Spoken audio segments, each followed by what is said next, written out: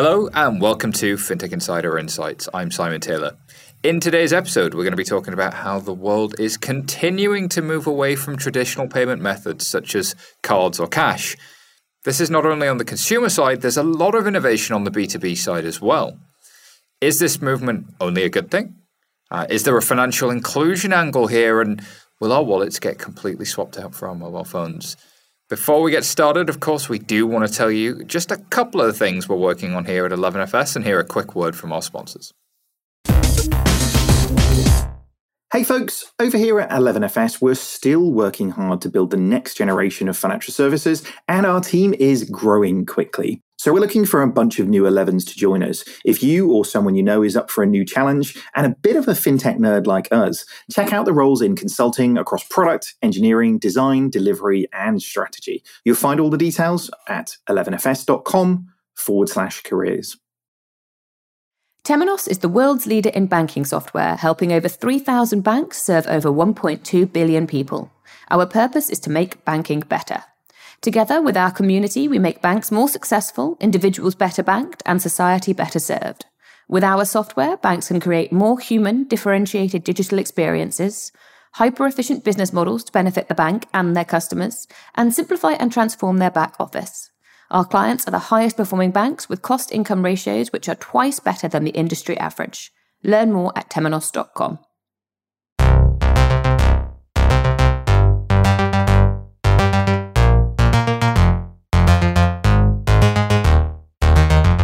Alrighty, let's get started. My goodness, are we joined by some fantastic guests. Making a welcome return to FinTech Insider, we have the one and only Sophie Gibbord, who's Chief Growth Officer at OpenPayd. How are you doing, Sophie? Super well. Glad to be back, Simon.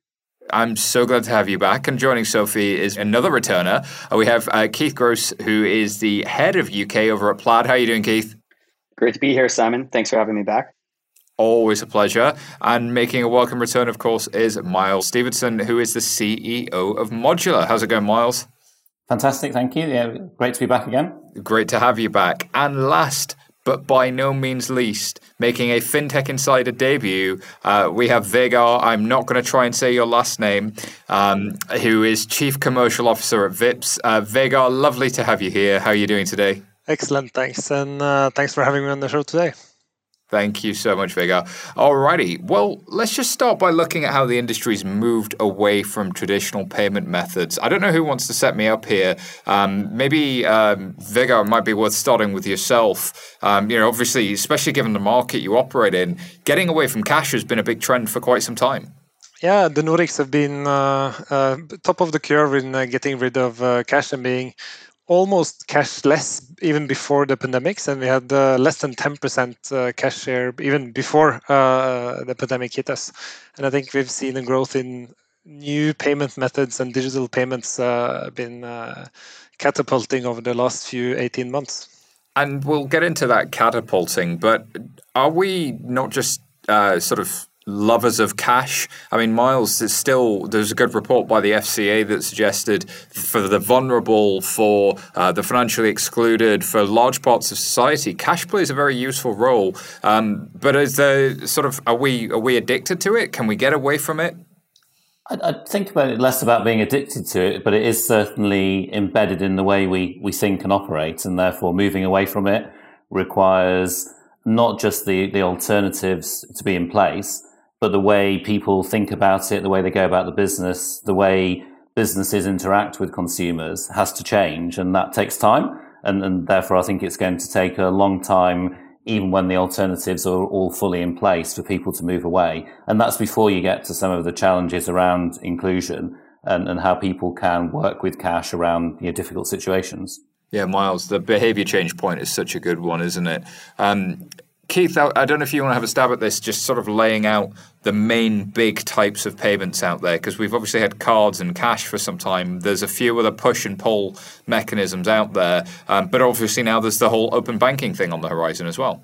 Yeah, absolutely. I think it's worth thinking about it as cards as one type of transaction, and then you have checks as well, and those are more the traditional offline methods. And then you have digital wallets and open banking payments. Digital wallets being, a PayPal type of example in terms of how you make a payment, and open banking payments being the ability to make a payment directly from your bank account via an API plugged into all these other services. And I think you are seeing this big step function change in how people think about payments, and a shift away from cash post-COVID, I think, is absolutely underway. But it will take time because it is, as Miles said, a consumer habit factor as well that you need to factor in. You do. Sophie, what are your thoughts on this? Is that a good summary of where we're at in the market? And is there anything we've missed? No, I would mention the COVID word, obviously. That one, yeah. Yeah, I'm sorry, but the truth is that as much as personally I was using still cash before COVID, it has totally disappeared from my bag.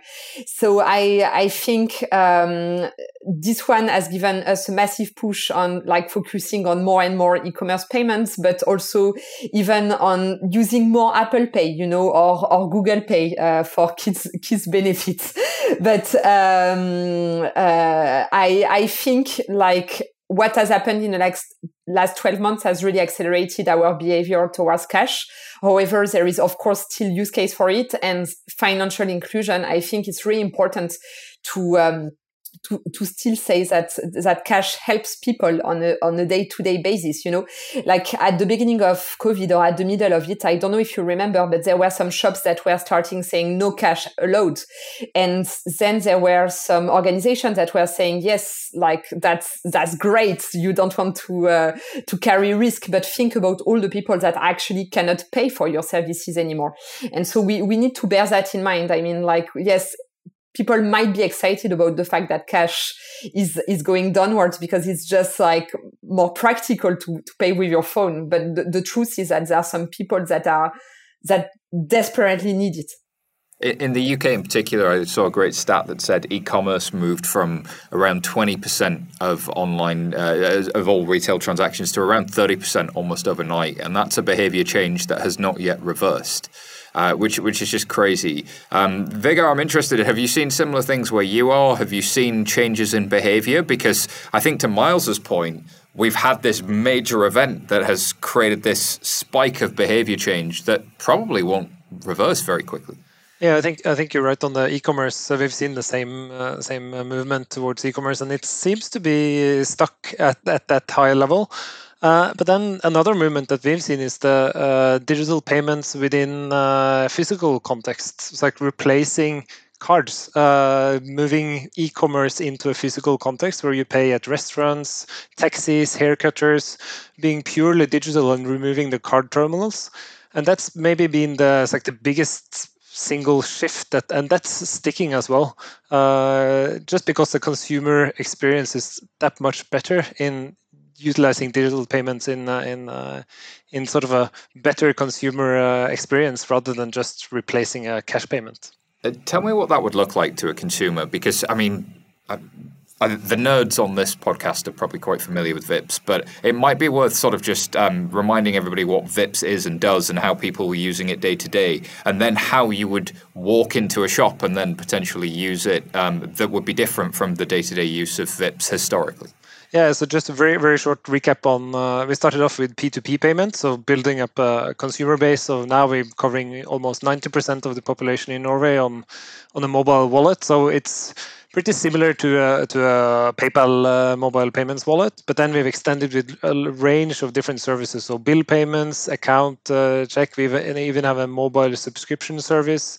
And now we're going into digital payments in physical context. So if you want to pay let's say your taxi with Vipps, often the taxi driver already have your phone number from pre-ordering the taxi.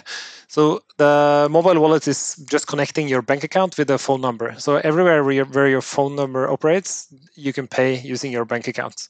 So with the taxi, the driver just asks you, do you want to pay by Vipps? And you say yes, and you get a push notification to your Vipps app. And while you're sitting in the back seat, not interacting with any terminal or QR code or anything, it's just an e-commerce integration to the taxi system.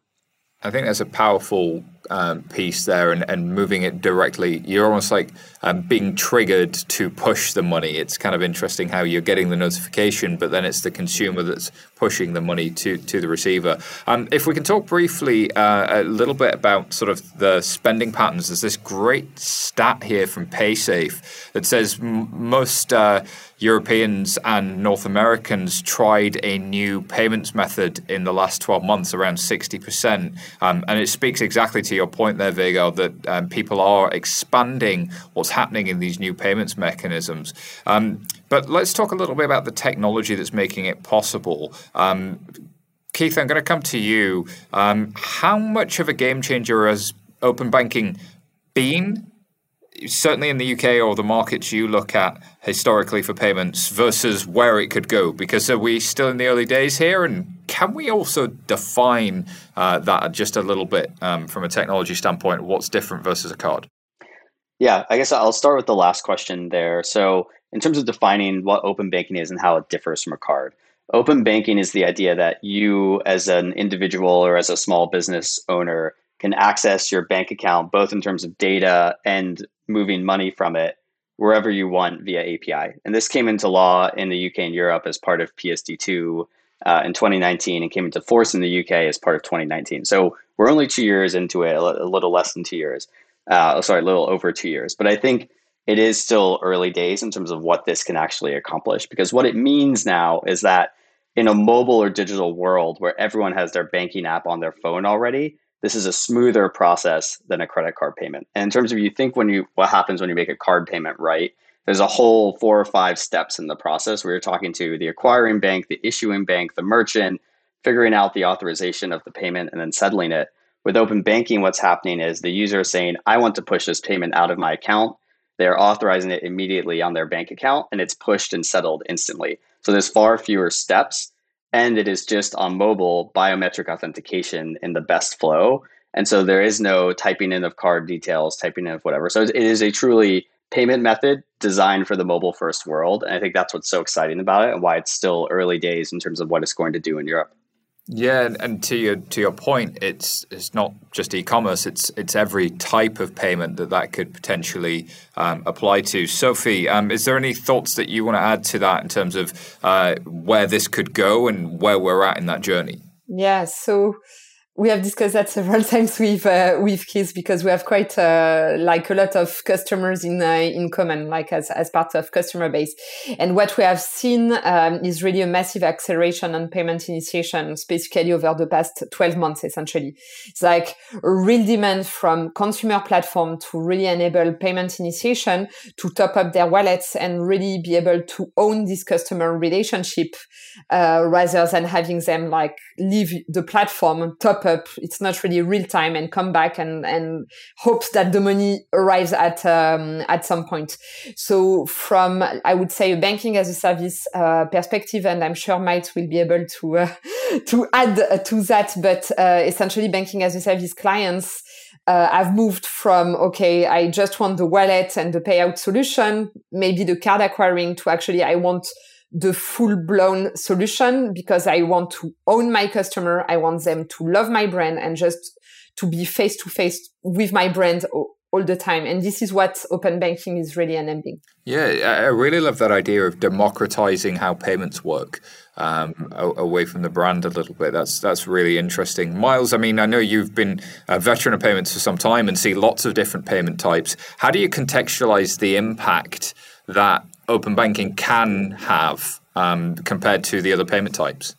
Yeah, I think if you, to the point of the research you just mentioned from PaySafe, I think it is enabling people to test new ways of doing things, and whether that's the businesses in providing the services out, or whether it's the consumers in what they are prepared to accept and test. And to give a small example, we have a client that operates in the sort of taxi market, and they've been able to deploy services to get over some of the hurdles, and so back to that behavioural aspect of the taxi driver wanting cash for certain reason and not wanting to take cards because it's expensive, the consumer wanting an easy, or the passenger wanting an easy way to pay. And we have this client that's managed to pull together using our services an open banking capability where they've been testing with QR codes, they've been testing with text messages, and just seeing what the consumers will accept, what they'll adopt, what they're prepared to do to make that real-time payment while the passenger's in the back of the taxi to get the cash to the driver or to the company. So I think it's enabling in lots of small ways like that people to test, learn, do things differently that perhaps weren't accessible before. And to Keith's point, because there was this massive sort of ecosystem of complexity that people, to be frank, struggle to understand. And the more we can simplify it, make it easy for people to work out how they can operate with it, I think people will adopt it more easily.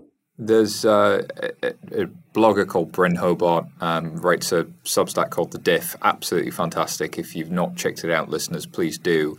And he described, I think it was Stripe and I guess to a certain extent companies like Modular as well and OpenPaid and everybody who does that sort of thing as being making payments work the way you would assume they work if you've never worked in payments.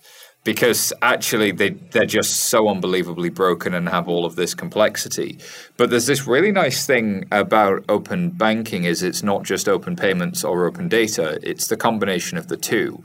And actually, when you put those two together, really interesting things could start to happen. And we don't even know what those things are. How helpful would it be to be able to real-time look at somebody's transaction history, real-time see if this is a fraudulent transaction, real-time see creditworthiness, affordability in a single click that also sets up future payments. So the functionality you can start to build from a consumer side is interesting. But I actually want to take us to B2B as well, because it's not all consumers having all the fun. What about business payments? How much innovation have we seen in the last few months? Are we seeing an innovation in B2B payments? I don't know if anybody wants to jump in on that one.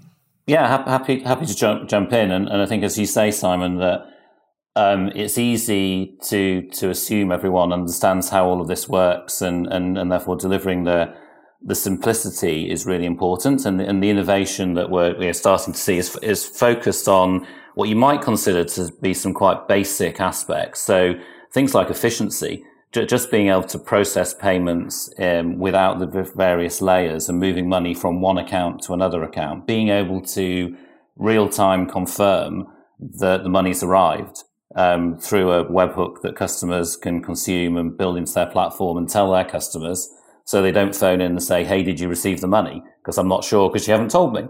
And you'd assume if you weren't in the payments industry, you build it in that way because it's simple. But we all know there are these layers that have had to be stripped back. So there's that basic sort of efficiency, which is delivering on the customer expectation. And for us, that's one of the big things that's been coming forward. And it really, your point, which I really love about the way people want to consume payments or the way they want to interact with them versus historically, or even still today, the way we're told by the industry to, that's the way you have to do it.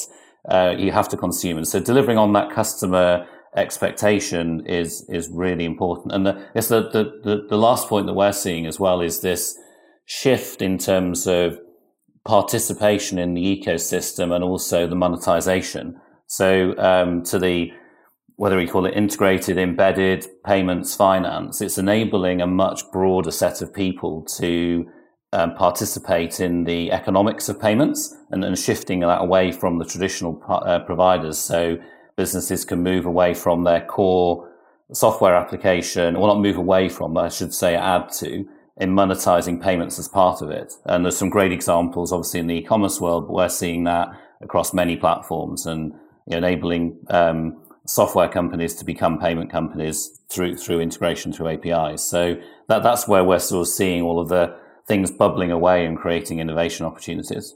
Yeah, and in the Better Banking Business Models report that we put out, the stat that blew my mind when researching and the whole embedded finance space some months ago was that 55% of Shopify's revenue comes from financial services, and a lot of that is, they are the canonical example of somebody who embedded finance, took it in-house, but also did so in a way that made more sense for their customers. And they already have a very well-known partner in Stripe. It's just they repackaged it and did so in a powerful way and made it part of their business process. Sorry, I saw your hand go up. You wanted to jump in there? Yes, absolutely. So just a couple points. So to adopt Shopify, but Grab as well, obviously, because Grab, as I think now financial services is bigger than restaurants plus delivery. So like in 4 years' time, they have just taken financial services by storm by offering solutions to their drivers and to their restaurants in terms of banking and financing. So that was like, for me, that's Shopify and Grab are like the two massive examples for that. Just wanted to also pop back on what Miles was saying, and maybe like wanted to bring a bit of a macro perspective. I fully agree with everything Miles have been saying, like in terms of instant payment and also the famous Swift GPI that is just a dream come true, I think, for a lot of organizations. But so for me, on a macro level, like the big trends that I have seen happening over the past 12 months and that I see accelerating right now is, first of all, consolidation. So where like payout players are going into pay-in players are going into payout, card processors that are offering bank accounts such as like Stripe, Checkout, Viva Wallet, like you name it. So you see that essentially, like while before it was one was owning a specific aspect of the value chain, now everybody gets it that you actually need to own the value chain of your customer for customer experience. Because the truth is that if your customer needs to integrate to 5 different providers to do a simple flow, I mean, it's what they have been doing so far, but it's not going to be okay in the future. So for me, like this consolidation stuff is very, very important. And the second thing that I see right now happening big time is localization. Like, I think it's the number one request of all my customers. They want local IBANs.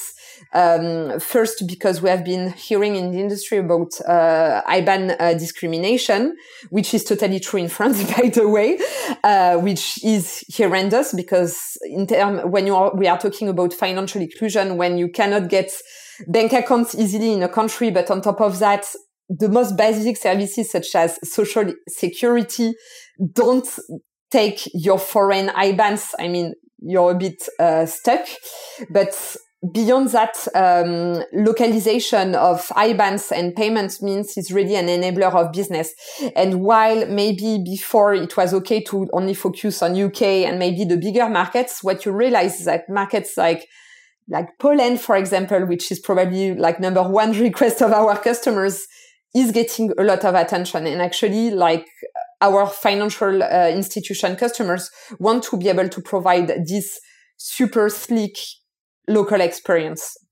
I think, again, it comes back to the way payments should work, or that you would expect them to if you're not used to it. Vega, are you seeing similar things as well, that people are expecting payments to work a certain way and now able to get it? And especially in B2B, are you seeing businesses like you're talking about e-commerce there really coming into different payment types? I think the major focus has been on consumer payments in the Nordics for now. But now that we've simplified consumer payments, a lot of the smaller companies, they approach us and say, now that you've made consumer payments that simple, why not simplify the value chain on B2B as well? Because many of the SMEs, you have to treat them as they are consumers. They have their own business and they want to focus on their core business and not talk to all those 6-7 providers, as Sophie mentioned. So just to simplify the value chain on SMEs is a huge potential, and open banking might provide some of the solutions there as well. And that's a really good jump off point, Keith. Tell me about like what pain we can remove for the market, for SMBs, for businesses with open banking, because like how is this stuff going to be any better? Yeah, I think there's a few pain points that you're solving there. One is the speed of getting paid, and this rolls all the way through to cash flow for small businesses, which is the single biggest driver of small businesses taking on loans or taking on debt. So if you can solve that, you're just directly impacting the bottom line of most SMBs. But the other thing I would add in there is you're automating a lot of processes that used to take finance teams manual effort to do. So you're providing efficiency here. So again, where open banking comes into play is via a single link. If you're a business, you can send out an invoice link to get paid, with an automatic code attached to it, so you can reconcile it when it attaches on the back end. And as Miles saying, you get a webhook saying payment done.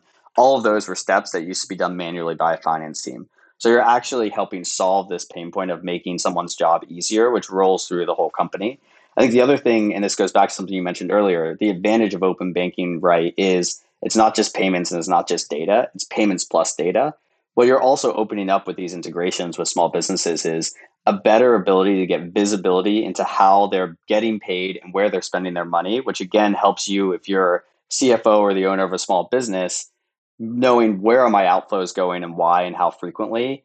And open banking providers that can categorize, cleanse data, provide that back at the same time as offering these B2B payment innovations. I think it's just a home run for businesses. The issue you have is that I think business open banking portals and APIs typically had lagged the consumer ones. So consumers in the early days, and I think B2B is slightly earlier, but I actually think the pain points might be even greater on the B2B side in terms of what you're solving. I wonder if it's a bit of a metaphor here, but we saw with the challenger banks, and then especially in the US market, the neobanks, they started in consumer, but now actually everybody's excited about B2B. And I think about Ramp and Brex and Modern Treasury and that whole cohort of just massive growth businesses, and the size of the pain and the size of the target addressable market there. It's going to be really interesting to watch the next couple of years with open banking and B2B, that's for sure. Speaking of really interesting, we are just going to take a quick pause whilst we're doing that and hear from our sponsors. We will be back very, very shortly. Season 2 of the FinTech Marketing Podcast has landed. Join me, Eric Fulweiler, Chief Marketing and Commercial Officer here at 11FS, as I talk directly to some of the most influential CMOs in the world of FinTech and financial services. I'm going to be asking them how they build brands, how they drive growth with modern-day marketing. This season, I also have a new co-host, Mariette Ferreira, our marketing director here at 11FS. She will be talking to the people getting down and dirty on the marketing front lines with roundtable chats from some of the best in the business. Subscribe today on your favorite podcast platform so you don't miss out. That's FinTech Marketing Podcast by 11FS. Customers expect more from their digital experience, and their personal finance is no exception. Blueshift empowers fintechs and financial institutions to create secure customer profiles and intentional, relevant experiences for customers. Whether in-app, on-site, in-branch, or anywhere else, Blueshift's Smart Hub CDP helps brands like LendingTree and ClearScore turn data into personalized experiences that increase retention, satisfaction, and revenue. Learn more about Blueshift at blueshift.com/11FS.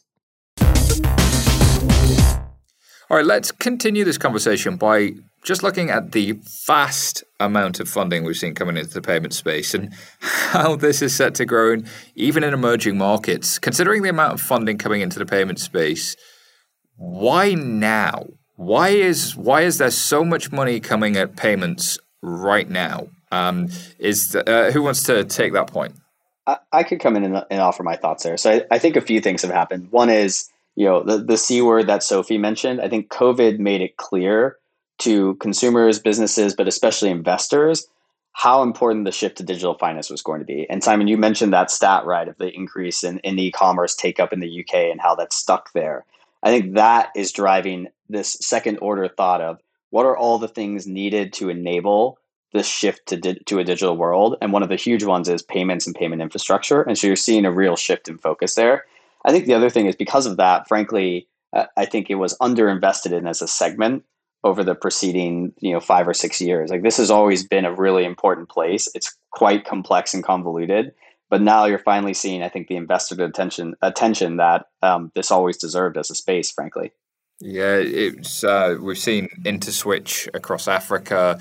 We've seen rapid payments. We've seen countless businesses that really solve a part of the puzzle, a part of the geography, starting to really gain momentum. And the funding valuations are enormous, but also the size of the problem potentially is enormous. So it's going to be interesting to see that.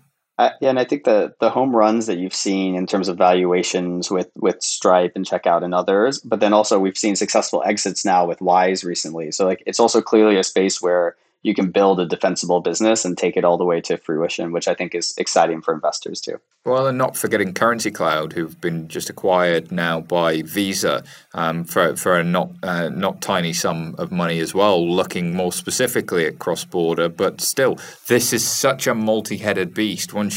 Payments is like the ultimate onion. It makes you cry, and there's so many layers to it. Sophie, you had a point you wanted to jump in with there. Yeah, so that's why it's interesting, right? Like this onion piece is, I think it's the reason why we are all into it, is because we know there is a lot actually to do, and it's not so easy to understand. But going back to the funding grind, I think also there is a lot of money available at the moment, and I think like the investors need to invest. And jumping back to what Keith was saying, is that, yes, exactly, there is dry powder. They know the problem is big. They know the path to monetization is not so complicated, although the margins are shrinking because it's very commoditized.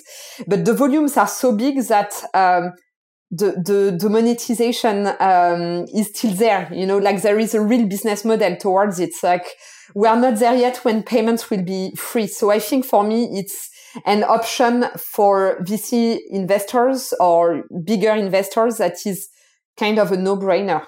But the interesting thing to me on that point, Sophie, is that if I look at a business, just take a completely different industry like Twilio, in theory, SMS is super commoditized, but actually a lot of what Twilio does is move up the value stack and away from the SMS into, hey, that telco didn't send your message successfully, I'm going to try another telco. So there's like dealing with things that go wrong in the infrastructure just on your behalf without you even thinking about it. Or they'll help you with a chatbot, or they'll help you with security. And I think that moving up all of the stuff around the payment is where the value has really come, rather than expecting you to do that yourself. I mean, Miles, I imagine you see a lot of that in your day-to-day.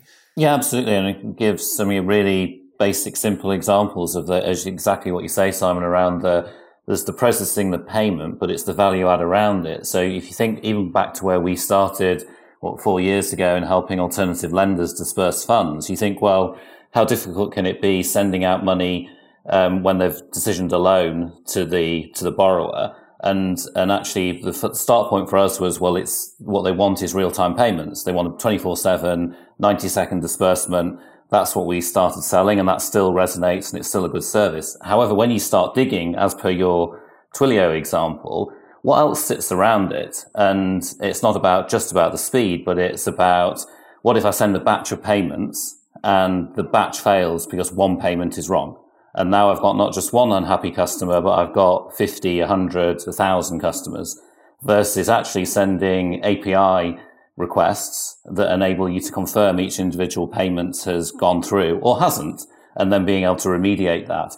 And the cost and the customer experience that saves around it is immense. And how you can solve for that. And there's multiple examples we could talk to that we found by focusing on very specific problems in specific industries where you can articulate that value. Yeah, I think that's such a key point. Vegard, I'm going to take us in a slightly different direction here as well. We talked at the outset a little bit about the removal of cash and financial inclusion. Have you seen sort of some examples of that when you're looking at digital payments types, potentially helping push the boundaries in terms of financial inclusion in the markets where you operate, and what has really enabled success in removing cash but still including people? Yeah, and I think financial inclusion is, normally you talk about that in emerging markets, but we've seen a large push in financial inclusion in our relatively industrialized economy, where the gray economy with NGOs, fundraising, flea markets, garage sales, all of those used to be cash-based. There is no cash at all in any of these gray, informal parts of the economy anymore. And I think that's a under-communicated part of the financial inclusion, because then these guys get access to the traditional banking and traditional banking tools, even if they're not professional businesses. Indeed. And I think that point you were making earlier, Sophie, on the things like IBANs and the things like access to the infrastructure, so often so difficult for people that are migrants, or so often people that have been undocumented, people who don't have an address and nowhere to stay. How do we start to tackle some of this? Because the technology is not all of it, surely. I think like it's twofold really. It's about getting together. So I think it's actually Nigel that started this new IBANdiscrimination.org thing. So I think like this topic deserves attention, on a UK level and the EU level, because allowing even French organizations such as Social Insurance to not accept IBANs from European Union is just horrendous. So I think it really starts with regulation in all transparency, actually. Transparency matters. Keith, have you seen in your work any good examples of people using open banking to create financial inclusion? Yeah, absolutely. I think one of the exciting things that I wouldn't have guessed is such a hot use of open banking when I was first looking at the space, but we've seen amazing uptake is how do you help people who don't own their house to move and not have to double dip into deposits or take their credit history with them when they have a very thin file. And we're seeing a massive uptake in open banking there because it ties together all these aspects of affordability, creditworthiness, the ability to make payments simply, and that allows companies to front rental deposits, for example, which makes a real difference in people's lives if you're living paycheck to paycheck and you're trying to move flats. And so that's an example where I think of it's just tangible benefit right to consumers' wallets that's driven by just open access to data and payments through your own bank account. And so I think there are lots of examples of that as well, where you can start to see financial inclusion come in. I think the big thing to keep in mind, though, or the tricky part of this is open banking is tied to you having a bank account and being approved by a bank. And so there's still an aspect of digital identity, and you have to be already part of the system. And that's the bridge that we need to cross with financial inclusion is for people that are living in a cash-based, sort of off-the-grid world, how do you get them into the system and how do you provide them with a digital identity? That's going to be, I think, a key part of making sure payments then takes that next step in the inclusion aspect as well. Viggo, you want to jump in there? Yeah, I just wanted to add to completely agree with Keith on the digital identity, because that was the starting point for building successful digital wallets in the Nordics. We already had digital identity with 100% of the population enrolled. So that's sort of the starting point. Before rolling out successful payment schemes or wallets, you need that digital identity. It's critical. We have seen that the government digital service in the UK has announced that it intends to look at building one. Hopefully it's better than the last effort, gov.verify, which was atrocious. Sorry, guys, but it was. And then the EU has announced also its intent to create both a passport for COVID vaccinations that is EU-wide, but an intent to build that into a wallet over time for identity as well. So we may see progress on this. Again, it comes back to that COVID word, that maybe it's forced people to realize, oh my goodness, we actually need to get our act together on some of this stuff. And there is a lot we can learn from the Nordics and indeed the Netherlands that has had this for some time. India, of course. Many markets that have this are able to do a lot for financial inclusion in a really big way. Miles, what are your thoughts as you reflect on this conversation? Well, I guess a quick comment on the digital identity there is I do feel it needs a lot more government involvement. So what you describe, where it's working well elsewhere in the world, where it's not in the UK and other countries, will it happen just naturally, or does it need some intervention? And I think there's some really positive cases where the UK has done well. Faster payments, instant payments is a great example, where it was really government and regulatory intervention to make it happen. Open banking is a great example as well, around really encouraging or forcing or corralling people to move in the right direction. And therefore, what do we need to make it happen? And does COVID provide that stimulus? In terms of where we're seeing other benefits, you mentioned SMEs already. Well, we're seeing that, I guess, inclusion from a different perspective of how you enable SMEs to operate or on a more level playing field with large corporates around efficiencies. So whether that's integration into accounting systems, payroll systems, where you've had that challenge around being able to operate remotely or operate on the same sort of unit cost basis. And that's where we're seeing leveling of the playing field through open banking, through direct access and access to the payment schemes, which I think is bringing a different type of inclusion. Well, that leads me neatly to my last piece, which is what do we still need to fix? Because we've got some of the pieces, but like what needs to happen next? Keith, I'm going to start with you. Like, what are the big things we need to tackle in order to make any of this a reality? I'm going to follow through with the theme that Miles was talking about there, but I think we do need increased enforcement of regulation when it's come into play and making sure that regulation is actually serving the ultimate purpose that it was made for. I think there's aspects of open banking that need fixing either in future legislation or in some sort of fix to the current one. But I think also you need to hold a level of enforcement and standards there, because I think there are some countries in Europe that are doing a great job at that, and there are some that aren't. And it's going to make a really big difference in the level of adoption of these competing payment methods over time. The other thing I would add is, in a similar vein, is I think we need to move to what's the best in class user experience for both consumers and businesses. And I think it is biometrics and app to app and what you're seeing in the sort of top tier of open banking.